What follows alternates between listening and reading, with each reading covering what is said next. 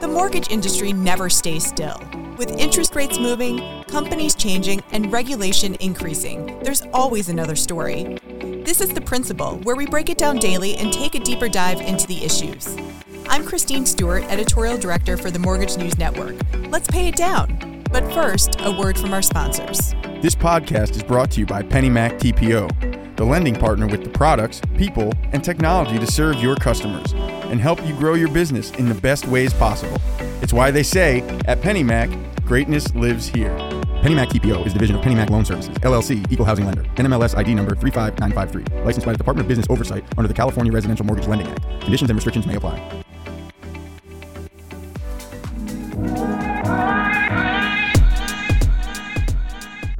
As the housing market continues to shift, we keep wondering who has the upper hand right now. Buyers are finally getting concessions, but are they in control of the market?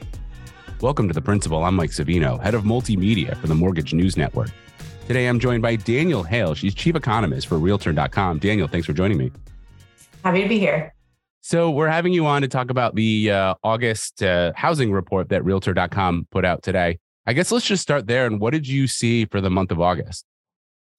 Yeah, so the housing market continues to evolve, and the changes have generally been in a buyer-friendly direction this year. After years of the extraordinarily seller-friendly market, we're starting to see some good moves for buyers. We saw more homes available for sale in August compared to last year, and quite a bit more, almost 27% more. And we saw homes take a little bit longer to sell. So sitting on the market a little bit longer, maybe not seller's favorite thing, but gives buyers more time to make decisions. So that's certainly a good thing for buyers. Another interesting point is that home prices continue to grow at double-digit pace, but the rate of growth has slowed. So in August, we saw home prices up 14.3% compared to a year ago. And that's down from what we had seen in earlier months. So there's not, I don't think you could call that price softening, but there is a slowdown in price growth, which is a first step towards getting back into a more normal range of home price growth.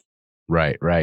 And normally the summer is, the busy season, people moving before school starts. Obviously, now that we're in September, school around the country is starting again. So we're getting out of that summer buying season. What did we see this summer?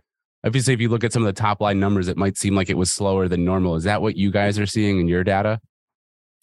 From the sales perspective, absolutely. It was slower than normal. And you saw a really big change in inventory, which is what we track most closely, starting in May. So in May, inventories were roughly flat, and then started to grow in a really big way. Buyers kind of pulled back in what's normally that heart of home buying season because mortgage rates were soaring, which meant that their costs were up 50 to 60% from a year ago, kind of depending on the week, because mortgage rates were changing so rapidly. And that caused buyers to be quite a bit choosier, or in some cases to push the pause button on their home search entirely because they just couldn't contend with those higher costs.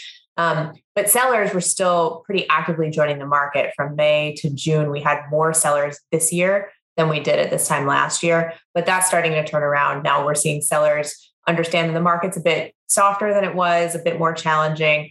And some have moderated their expectations and continue to list, but others have just decided that maybe they don't need to sell and make a move right now.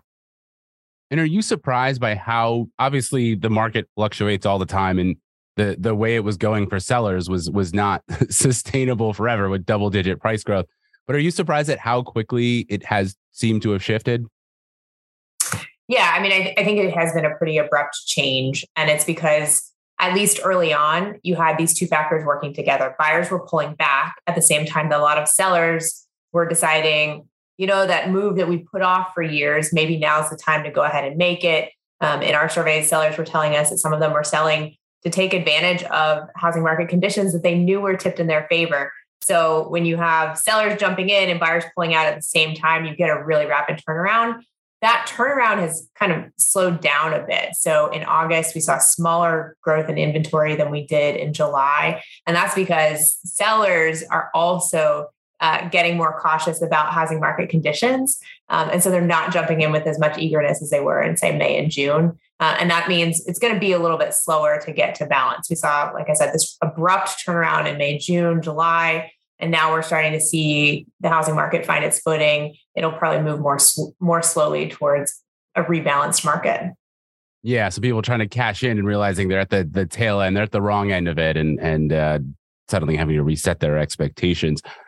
Obviously, there were still sales over the summer, and looking at some of the data that Realtor.com put out, who seemed like they were still active in the market. I mean, if it's not people saying, you know what, maybe we can downsize, maybe we can finally make that move we were thinking about and cash in. Who were the sellers who were still active in this market? Yeah, so interestingly, we saw a lot of sellers selling at more affordable price points compared to what we've seen in previous years. So that was an interesting shift. More smaller homes are coming up for sale. It could be some sellers deciding that they wanted to make a move. The other interesting thing that we've seen is a lot of cross-market shopping traffic. So people leaving one area and going to another, and they're generally moving from higher cost areas to more affordable areas, lower cost areas.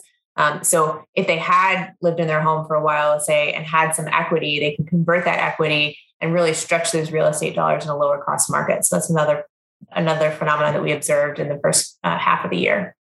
Don't miss the largest regional mortgage show in the nation. The New England Mortgage Expo returns to Mohegan Sun in Connecticut, January 12th and 13th. See us at www.nemortgageexpo.com. Start your year with the best connections in the industry. Dozens of sessions, scores of exhibitors. It's where success is written every hour. www.nemortgageexpo.com. And so we see this shift, but as you mentioned, prices are still going up. Affordability still remains a problem because prices and, of course, mortgage rates continue to sit in the mid fives. So have we shifted to the point where buyers have the advantage? Obviously, they're getting concessions, or are we just sort of at an equilibrium right now, kind of a standoff where both sides are even here?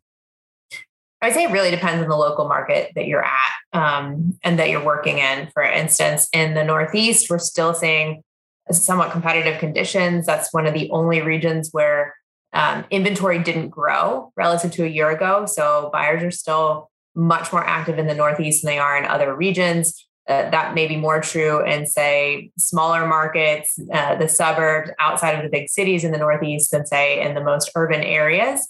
But that's something that the data tells us. In other markets, some of the biggest inventory gains have been in southern markets like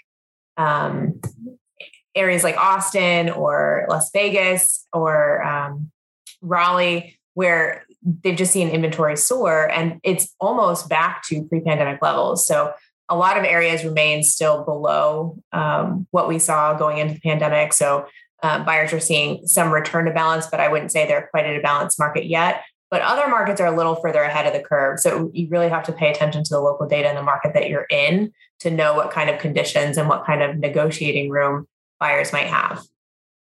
So obviously, if you're a mortgage originator in the Northeast, it's business as usual. If you're in some of these parts of the country where things have shifted, buyers are now obviously taking their time. They want to make sure that they get the right deal. And if you're an originator, you want to help them get that. But how do you get them to close now? I mean, what sort of advice should they be giving? How should they take advantage of this market to get a home, get a deal, and get a home, close that transaction? Yeah, I mean, I think, you don't have to be as quick, perhaps, as you used to.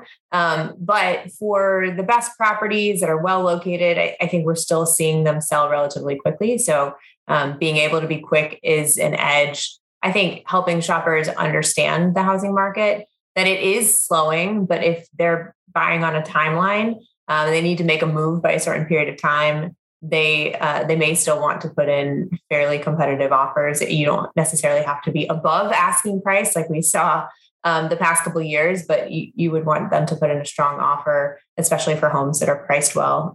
Those are still selling.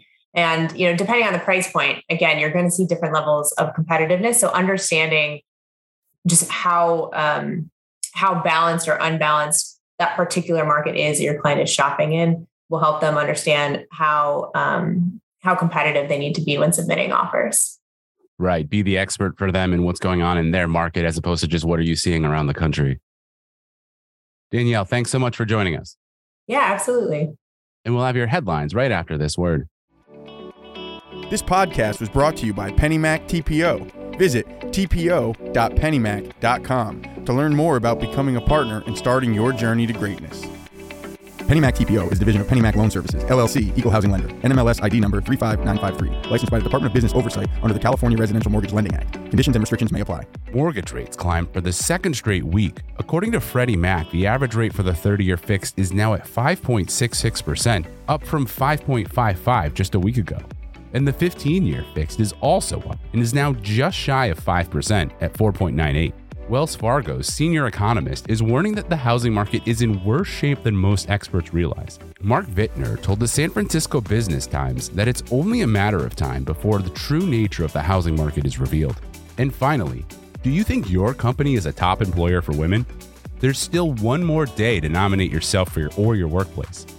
Many companies are racing to reform their culture or offer up new benefits as a way to recruit more women to their staffs, and we're looking to celebrate those who've set themselves apart. Just go to nmplink.com/TEW 2022. The deadline for nominations is Friday. Quick programming note, the principal will be off until Tuesday for the Labor Day holiday. This has been The Principal, a Mortgage News Network podcast. All podcasts are produced by T.G. Kutamperor, Matthew Mullins, and Sarah Woloch. Mike Savino is head of multimedia, and Christine Stewart is editorial director. The opening theme was Status by Jamie Bathgate, and the music you hear now is Glossy by Skygaze. You can find episodes of The Principal at www.mortgagenewsnetwork.com, or you can subscribe wherever you get your podcasts. Be sure to rate and review so that others can find us. Thanks for listening.